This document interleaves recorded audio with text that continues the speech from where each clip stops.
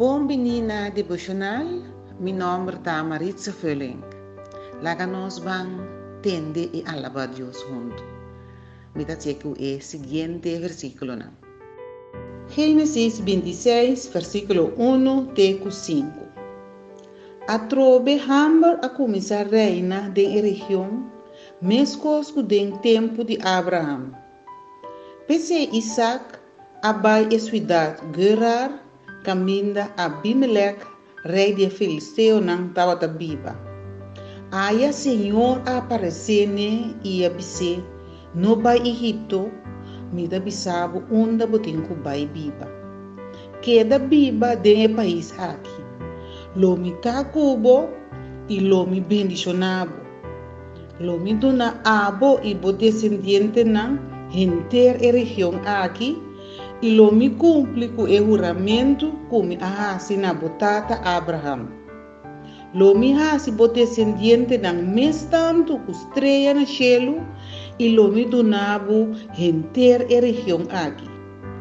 Tur nação na mundo lo mi bendicionar para meio de bo descendiente na para sobra Abraham atende de mim, ela sigue mi ordem, mi mandamento não, mi lei não e mi enseñanza.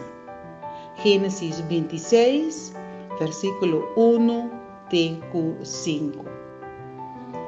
Aleluia, Tata Santo Danke. Me tabini dembo presença de nome de Cristo Jesus.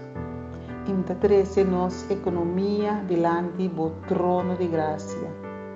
Oh Deus, me pedimos perdonar-nos mandatário, perdonar-nos, Senhor. Pero me pedimos também ter misericórdia com nós, Senhor. Ter misericórdia, lá que a coisa igreja, para sombra, para abo, nada não é impossível. Abo porta conosco, abo está conosco, estima nós, danke para o amor assim na grande. Oh Senhor, me pedimos para nós vira mais maneira Abraham, para nós tender dibo, para nós seguir boa ordem, bom mandamento, boa lei e boa ensinança. Oh sim, Senhor, assim nós willing, lusa nos mente, lusa nos coração, para nós estar willing para tender dibo e seguir boa ordem, bom mandamento, boa lei, boa ensinança. O Senhor, me pedimos bendicionar-nos de verdade. Me pedi em nome de Cristo Jesus.